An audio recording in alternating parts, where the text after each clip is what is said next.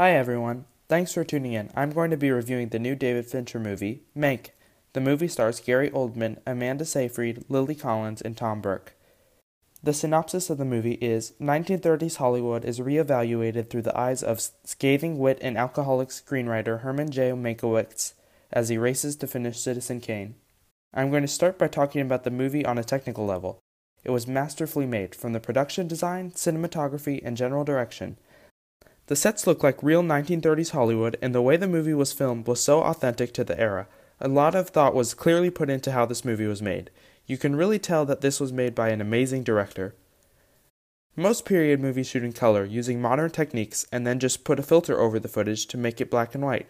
For Mank, this was filmed using older techniques, and it really shows. Not only that, but the audio felt like it really fit into that era. It sounded exactly like movies from the 1930s, 40s, and 50s.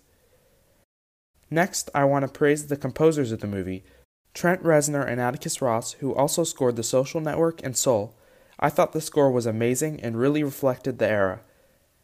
Moving on to acting, I thought Gary Oldman was fantastic, which is not really a surprise. He easily slips right into the role of Herman Mankiewicz and delivers an amazing performance. Although Oldman was great, the standout to me was Amanda Seyfried, who plays old Hollywood legend Marion Davies. This is the best performance of her career so far, and she really steals every scene she's in.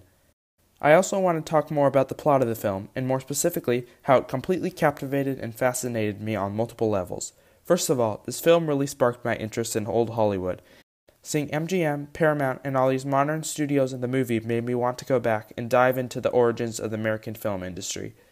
This movie also shows how the characters of Charles Foster Kane and Susan Alexander Kane were inspired by real-life newspaper magnate William Randolph Hearst and his wife Marion Davies.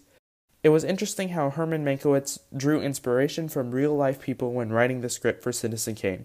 Finally, this movie taught me about the mystery of who actually wrote Citizen Kane.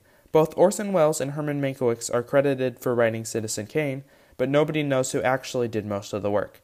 The movie claims Mank wrote the entire script and Welles just took credit, but we have no way of knowing if that is the truth or not.